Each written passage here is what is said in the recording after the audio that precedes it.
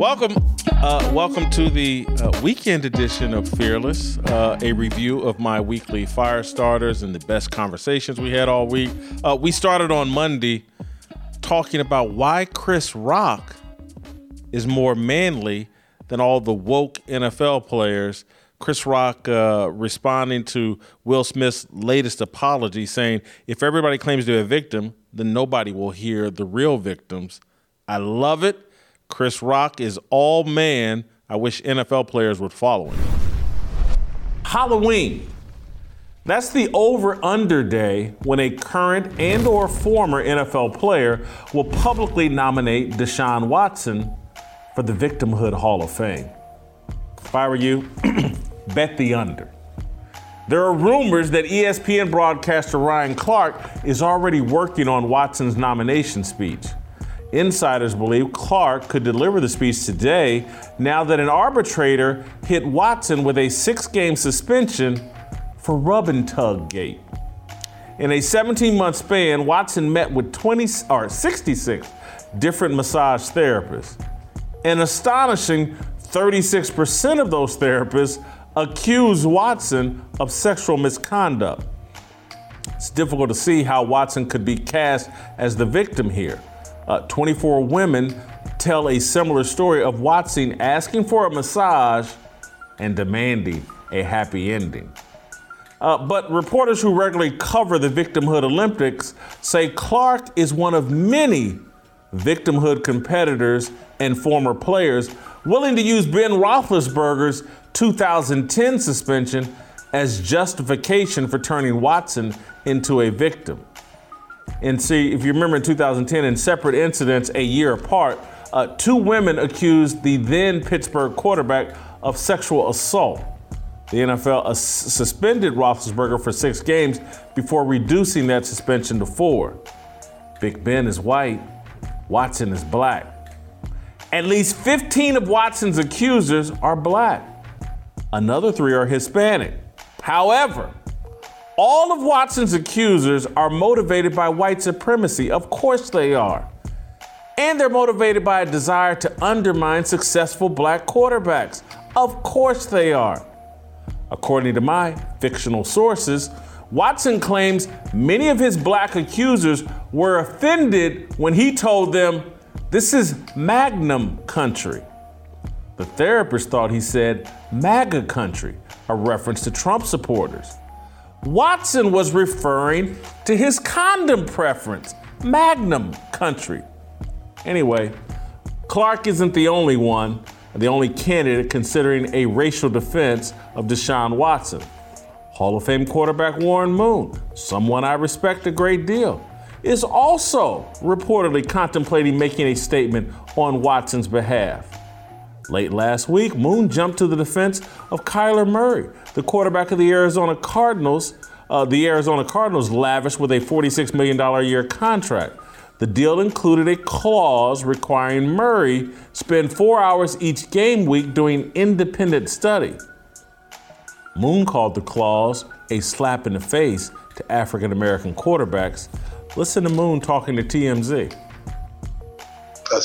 We were always accused of back in the day when they didn't let us play is that we were lazy, that we didn't study, that we couldn't be leaders, that we weren't smart.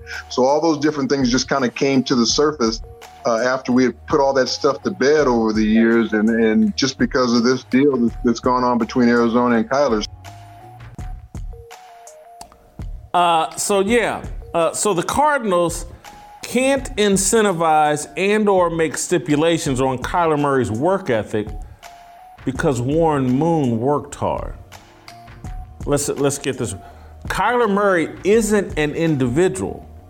He's an extension of Warren Moon, Randall Cunningham, James Harris, and every other black quarterback. Now, for comparison's sake, nearly every aspect of Aaron Rodgers' personality has been analyzed and criticized. He's allegedly a narcissist. He's allegedly selfish, aloof, smug, condescending. Aaron Rodgers has won a Super Bowl and 4 MVP titles. He's one of the 10 greatest quarterbacks of all time. Aaron Rodgers is treated as a unique individual. Whatever happens to him is not connected to Roger Staubach, Dan Marino, Joe Montana, or even Andy Dalton or any white quarterback. This is the kind of lunacy of the victimhood ideology adopted by too many black people. Kyler Murray isn't a victim. His contract doesn't say anything about Patrick Mahomes' work ethic or Warren Moon's. The independent study clause is no different from a weight clause slapped on a consistently overweight player. But the victimhood Olympics promotes weakness and a lack of emotional control. It baited Patrick Mahomes to cast himself as a fellow victim. An anonymous defensive coordinator questioned Mahomes' ability to read defenses. It's a common complaint leveled at many quarterbacks.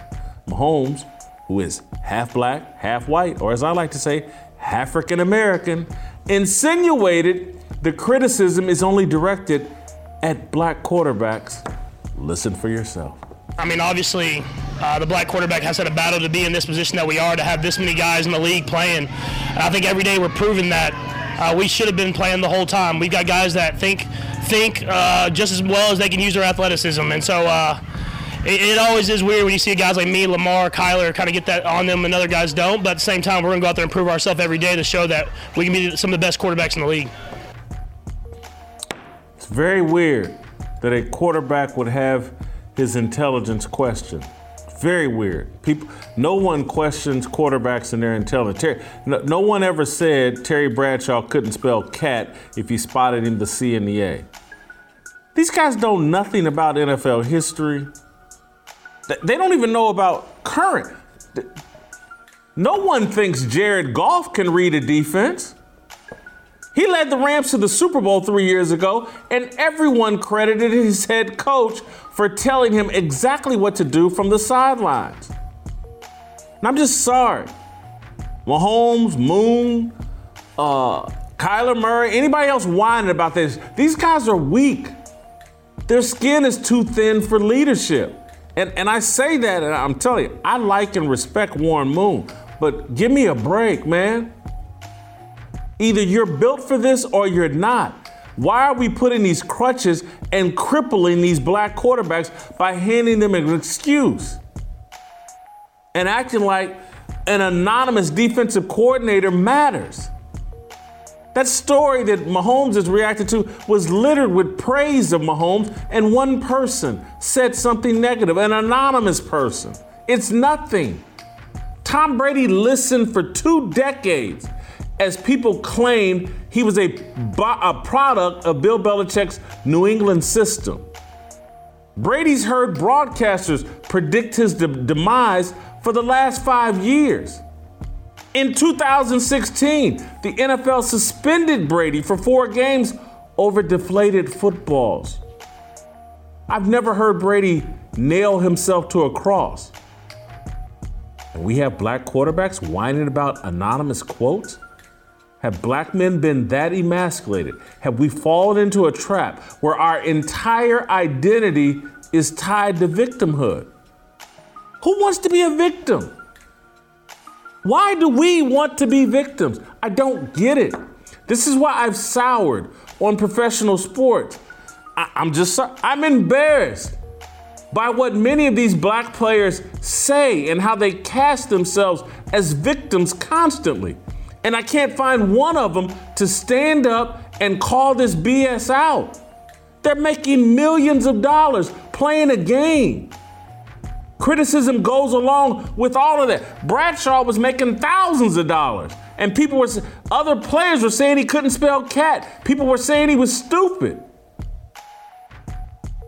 Are we built for this or not?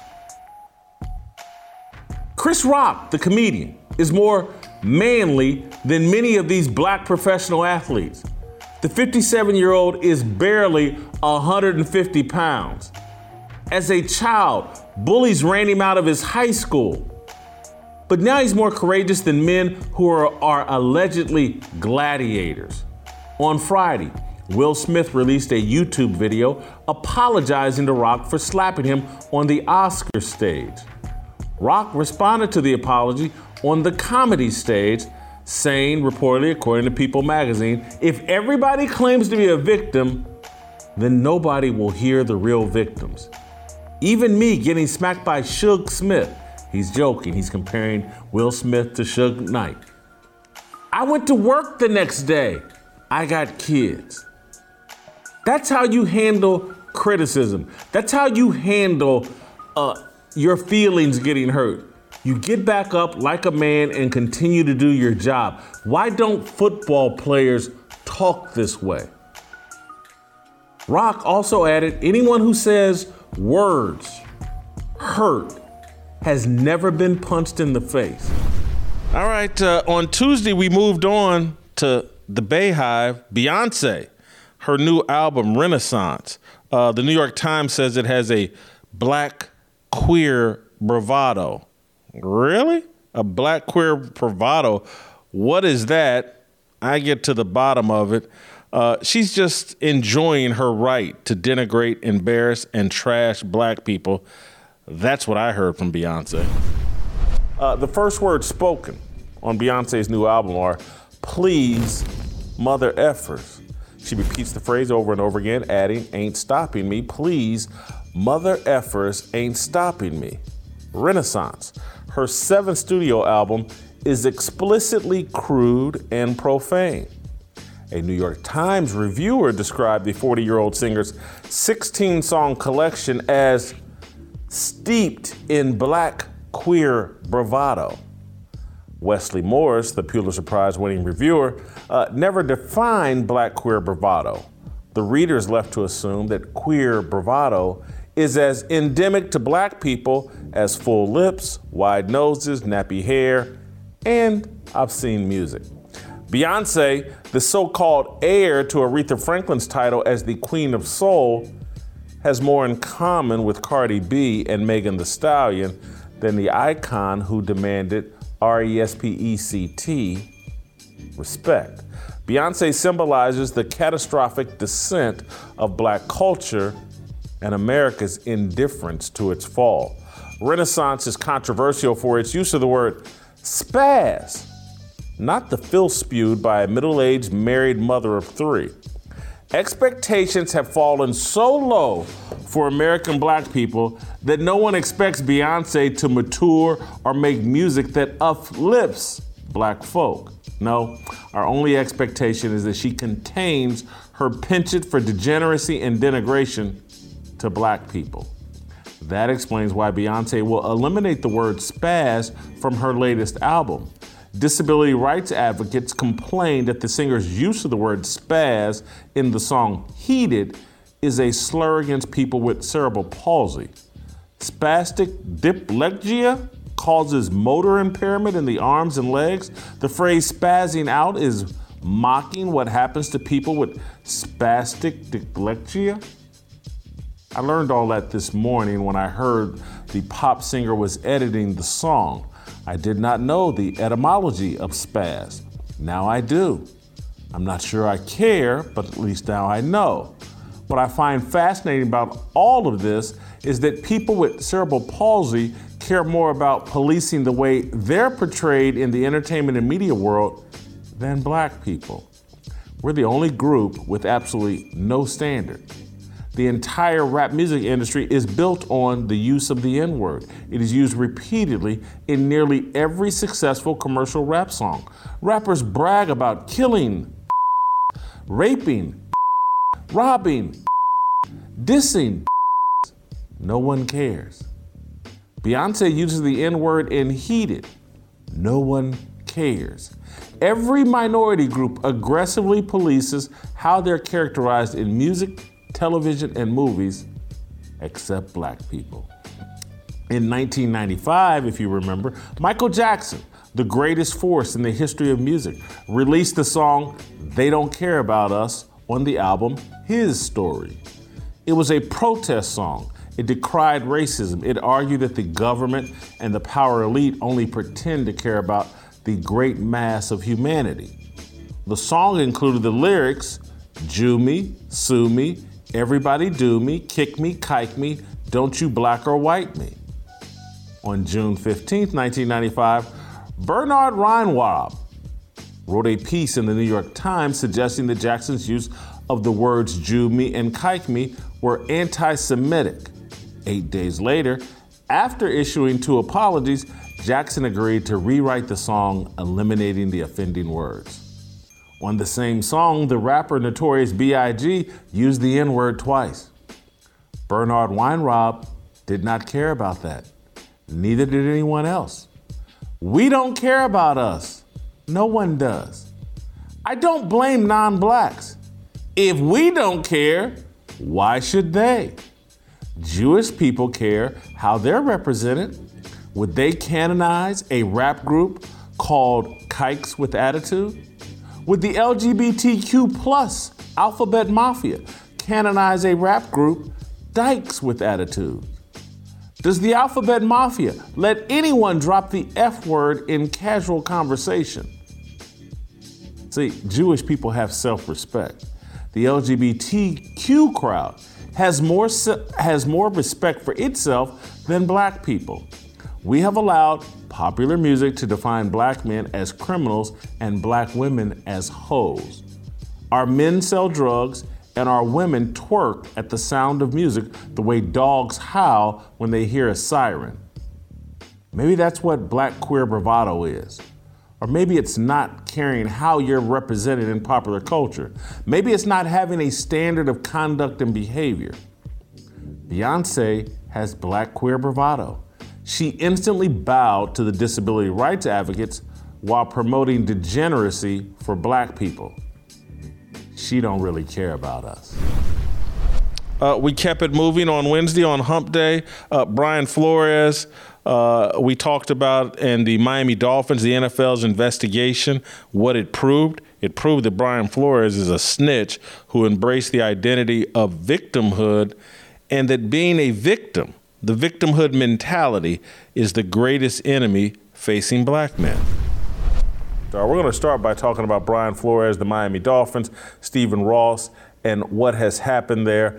And the Dolphins, the NFL has leveled some punishment towards the Dolphins for their recruitment of Tom Brady on 2 different occasions while Brady was under contract, I think initially with the New England Patriots, and then a second time when he's under contract with the Tampa Bay Buccaneers. The Dolphins were trying to get him there, offering him perhaps to be an executive with the team, a partial owner with the team, while also playing. All of that's illegal. He's under contract. They did the same thing, I guess, trying to get Sean Payton. They didn't ask the Saints for permission. And all of this spawned out of Brian Flores' allegations about being mistreated by the Dolphins, and his allegation that Stephen Ross tried to get him to lose games and offered him $100,000 for each game. This sparked an investigation into the Dolphins that revealed the tampering deal as it relates to Tom Brady and Sean Payton. And the Dolphins have now lost a first-round pick and I believe a third-round pick, a first-round pick in the 2023 draft and a third-round pick in the 2024. Stephen Ross fined, I believe, $1.5 million. And people are like, you know, what's the they cleared them of the tanking allegations and basically said, look, there's no 100% truth here, that we can't figure out what really went on here, that maybe Brian Flores took some off-the-cuff comments, joking comments. There's no proof that Stephen Ross was serious about paying the guy to lose games. And so we're going to let that go. We're fining him $1.5 million. We're taking away these draft picks. We're moving on. Brian Flores issued a statement yesterday about it, saying that I am disappointed to learn that the investigator minimized Mr. Ross's offers and pressure to tank games, especially when I wrote and submitted a letter at the time to Dolphins executives documenting my serious concerns. This man just copped to being a snitch and thinks it's a good look. This man gets an NFL head coaching job.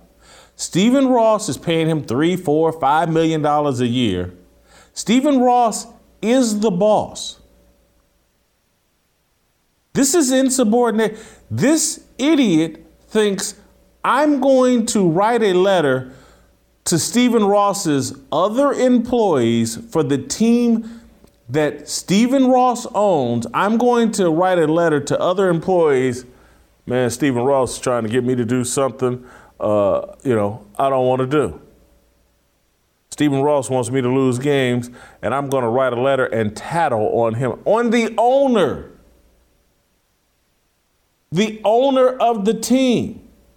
And this is a byproduct of a victim mentality that Brian Ross sees himself as a victim. And it's a byproduct of people owe me because I'm a victim. And so it doesn't matter that Stephen Ross owns the team. I'm Brian Flores. I'm black. I'm a victim. And I don't have to submit to the will, the vision, the desires of ownership. I'm Brian Flores. Screw Stephen Ross. Look, those NFL jobs are so rare. There's 32 of them. And when someone gives you that, you owe them something. This whole mentality that we bought into a victimhood and this whole racial idolatry thing that we have bought into, it's all poisonous. Poisonous. Because it creates idiots where like, oh, the man that just gave me my dream job and millions of dollars to execute the dream job, I don't owe him anything. I'm Brian Flores. I'm black. I'm King Kong. I'm the greatest thing in the world.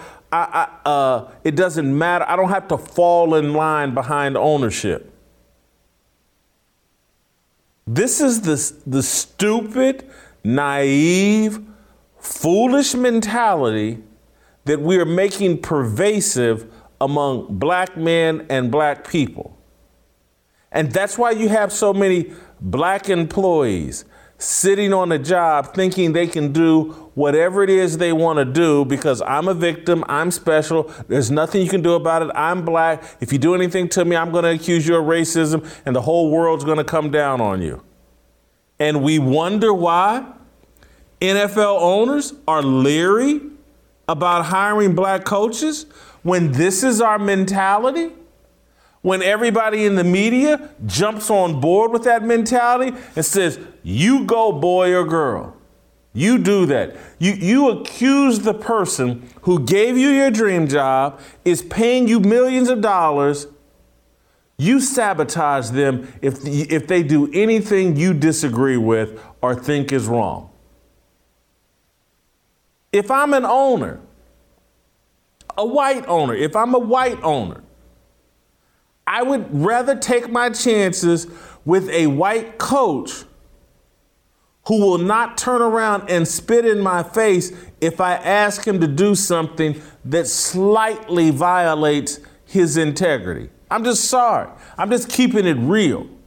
And again, I'm not, because we're not, the illegal recruitment of Tom Brady or whatever, that's so commonplace in professional sports. And hey, I'd prefer you not to win a bunch of games this year so we can go out and get a quarterback in the draft. That's commonplace in all of professional sports. They do it in the NBA, they do it in the NFL, they do it in the NHL. Stephen Ross isn't asking Brian Flores to commit murder. He's not asking, hey man, let's go on a trip to Epstein Island. He's asking him to do what is commonplace in professional sports. And yes, is that what Brian Flores wants to do? Lose games? No. But if your boss asks you to, or gives you the indication like, hey man, I get it, but this year we want you to work on developing a culture, work on your coaching skills, but we're not all about winning this year. We're all about getting the budget in order and making sure we get a high draft pick, because in this league, the quarterback thing is essential to success.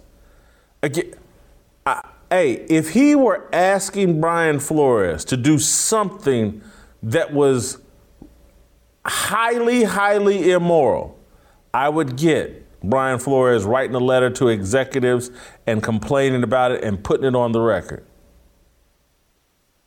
But all he was doing was asking Brian Flores, hey, fall in line, bro. I gave you the job. I'm giving you $4 or $5 million a year. Fall in line. And if we're not willing to fall in line, if we can't accept that the boss, the owner, gets to set the vision for his organization, we're not good candidates to be head coaches. It's this victim mentality and this entitlement that the whole world owes us something. That's what undermines our ability to be chosen for these critical leadership positions in professional sports and in any endeavor. Will you fall in line? And there'll be someone that'll go on MSNBC or ESPN or Fox Sports and call you a sellout. Let them call you a sellout and then say, hey, are you going to give me $4 or $5 million to coach your NFL team?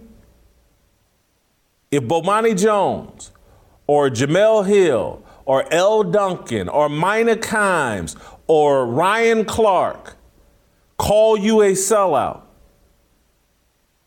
are they going to give you an NFL head coaching job and millions of dollars? They're the actual sellouts, because they're trying to talk you into doing something that will cost you your job.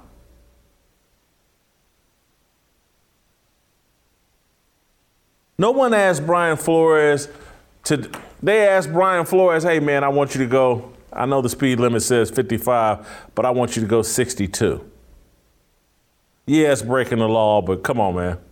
We're going, ain't nobody getting in trouble for going 62 and a 55. That's what Stephen Ross asked him to do. And this dude snitched and tried to get the owner in trouble. Now it's cost them draft picks, cost the owner $1.5 million. Ain't no way in hell anybody reading this Dolphin story and the fallout from it, ain't no way in hell they're hiring Brian Flores. Only an idiot, black or white. If LeBron James bought an NFL franchise, he would be stupid for hiring Brian Flores. Because Brian Flores has clearly shown he's not going to buy into someone else's vision. He's the smartest person in the room at all times. And you know what? If he were Bill Belichick, sitting on 2 or 3 or 6 Super Bowl rings, I'd agree. Smartest guy in the room. But when you're sitting on none and this is your first time as a head coach, give me a break. Fall in line. Work the system. This guy has hurt black coaches. His lawsuit is hurt, and the details of this investigation has hurt black coaches. It defines them as victims and untrustworthy. And I don't care who does or doesn't like it. I'm trying, again, my problem with all these other idiots in the media and over social media on these platforms, they don't want to tell you how to succeed. They want to tell you how to make a gesture that will make you popular over social media.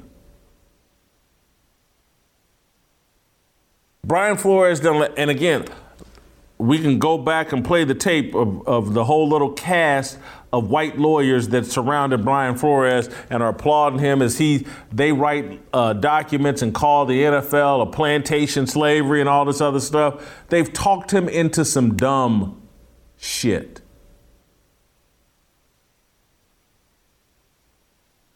And we'll get into this later, but it's like that Eli Mistel that was on MSNBC talking about Herschel Walker being a house Negro and he'll do whatever the Republicans tell him to do or say It's the leftists. Brian Flores looks and smells like a leftist to me, and he's done exactly what they told him to do. Make a fool out of yourself, piss all over yourself, and piss all over every other black coach in the NFL. Make it damn near impossible for you to get another head coaching job, and make it harder for the next black coach to get a job. That's success. You kept it real. They love you over Twitter and social media. You'll never be a head coach again. Kept it rolling on Thursday with a different type of show.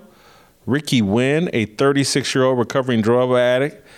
He's a hero. He's one of my heroes. He's doing amazing work on his social media, on his Twitter feed, exposing the depravity and the decay, the moral decay in San Francisco. And he's been calling out Nancy Pelosi, Kamala Harris, Dianne Feinstein, and all the woke people that have made San Francisco, Lord of the Flies, a living hellhole. San Francisco's descent into a retelling of the classic dystopian novel, Lord of the Flies, angered and then motivated Ricky Wynn.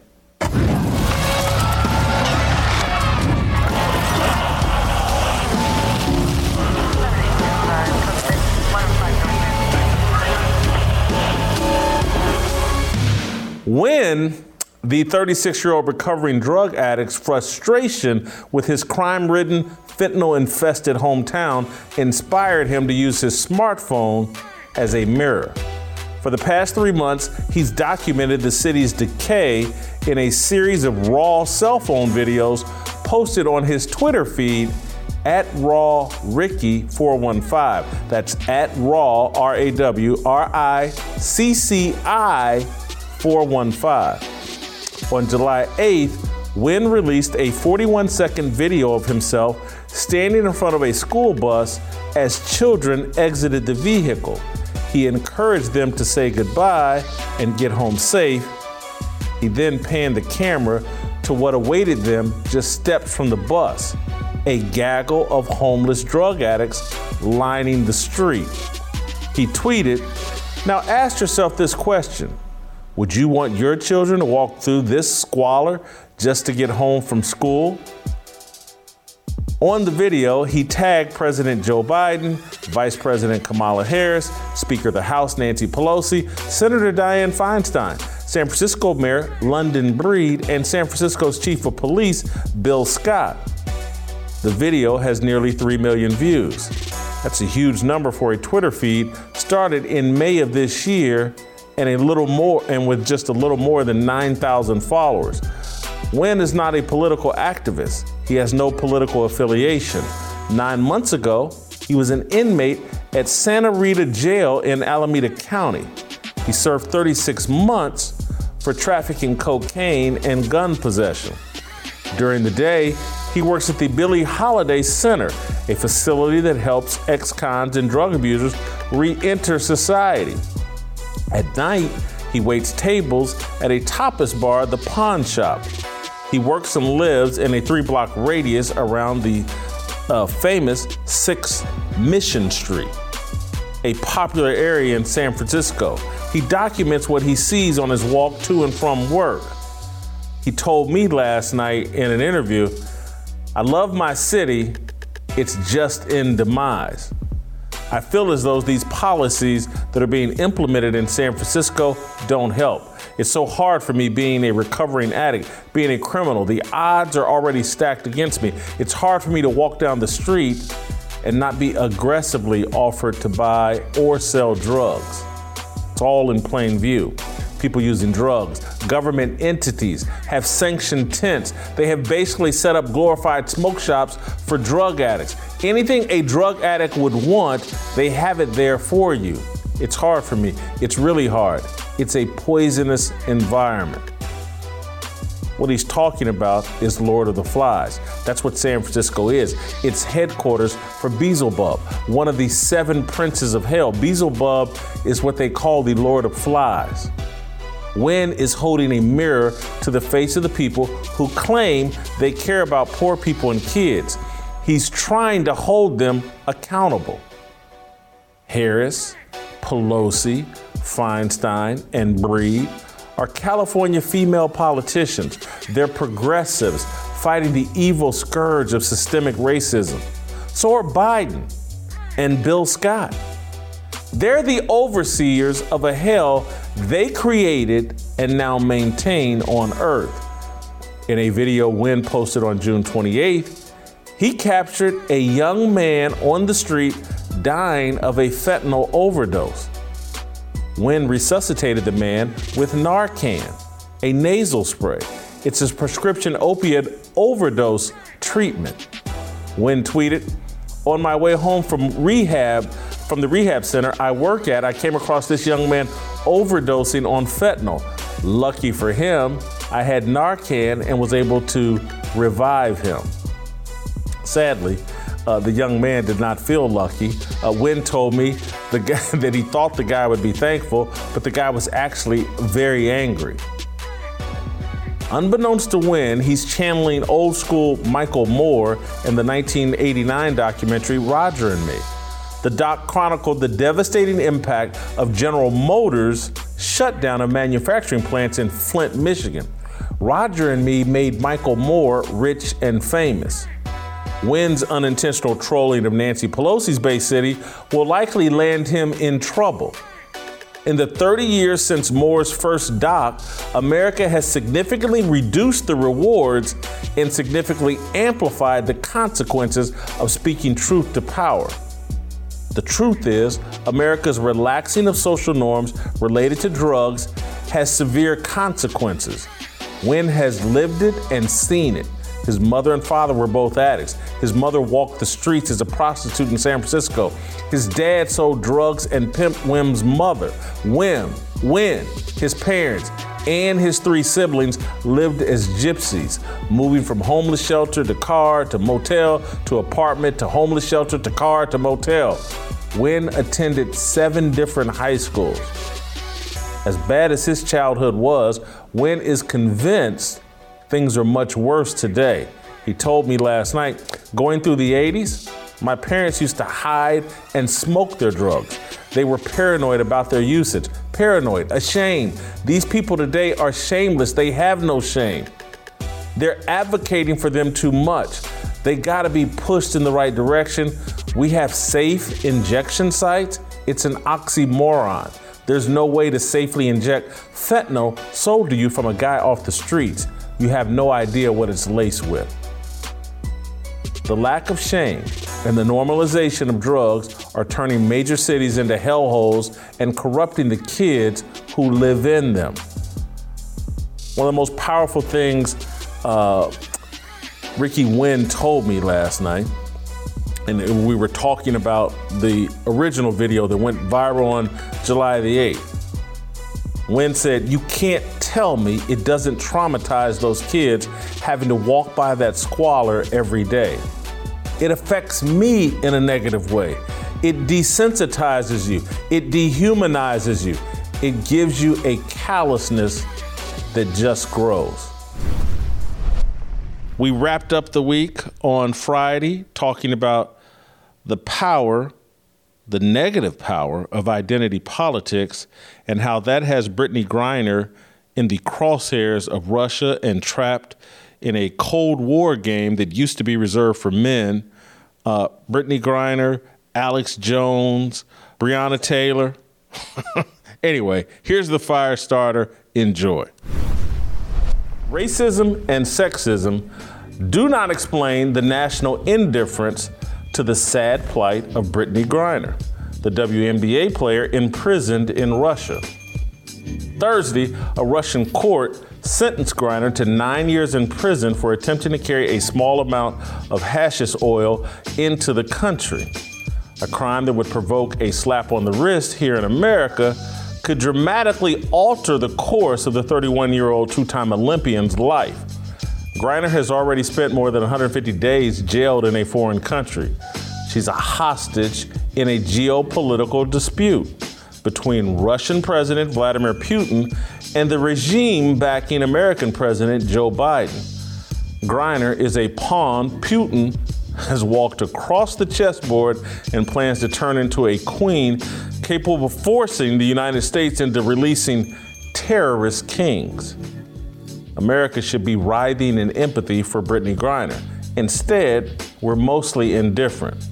Why? The answer is complicated. Race and sex play a role, but not in the way Griner's loudest supporters argue. In an attempt to pressure the Biden administration, Griner's WNBA coach, Vanessa Nygaard, played all of the identity cards. Take a listen. If it was LeBron, he'd be home, right? Yeah, it does. It's a statement about the value of women. It's a statement about the value of a Black person. It's a statement about the value of a gay person. All of those things. And we know it. And so that's what hurts a little more. The truth is, the identity politics movement is the reason Griner's caught in a Cold War game that used to be reserved for men only. She's a victim of the feminist movement that states there's no difference between Brittany Griner and John McCain, the now deceased Vietnam War prisoner turned politician. The feminist movement redefined the rules of engagement. We no longer protect women and children first. We mark Griner and other women as fair game. Now we will pay an inflated price for her release.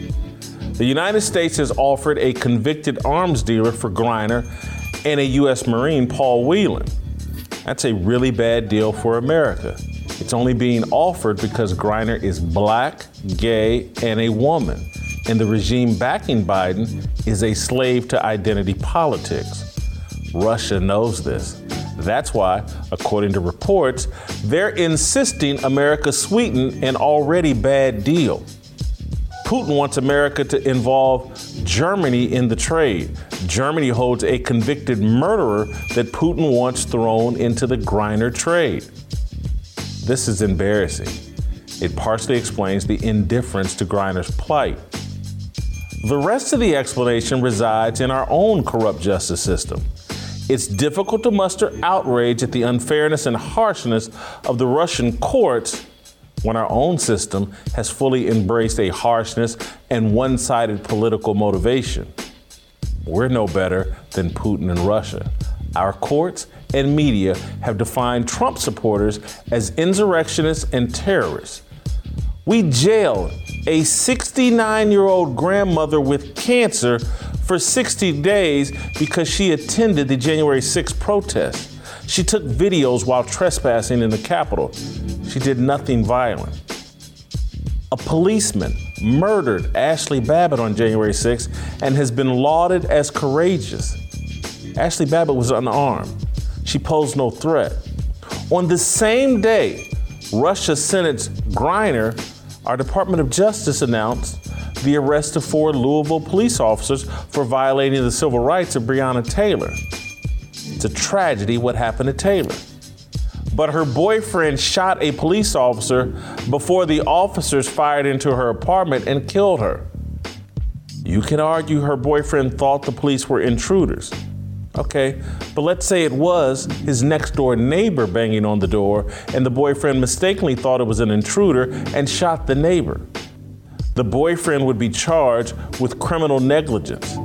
Banging on a door does not justify shooting whoever is on the other side of the door. The boyfriend has faced no charges. Meanwhile, the police officers who responded to being shot at are facing prison time. Our court systems are a mess. There's no consistent logic or set of laws driving what we see from our courts. This includes our civil courts. I don't fully comprehend what's happening to Alex Jones. A politically motivated judge appears to be crucifying Jones in civil court because he uncorked a loony opinion on the Sandy Hook school shooting. Thursday, a jury awarded 2 Sandy Hook parents $4.1 million in damages for Jones's contention that the school shooting was a hoax. I don't have a problem with Jones facing consequences for spreading a myth that caused people to harass the parents of Sandy Hook. My problem is with the judge seeming to assist the prosecution of Jones.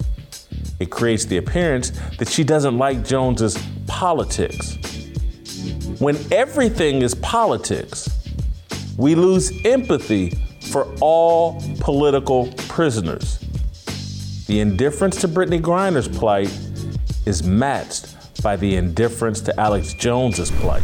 All right, that's it and that's all. Go to youtube.com/Jason Whitlock. If you're on Apple or Spotify, hit the like and subscribe button. Join the Fearless Army and get the new Fearless Army swag and gear. All right, love you. Have a great weekend.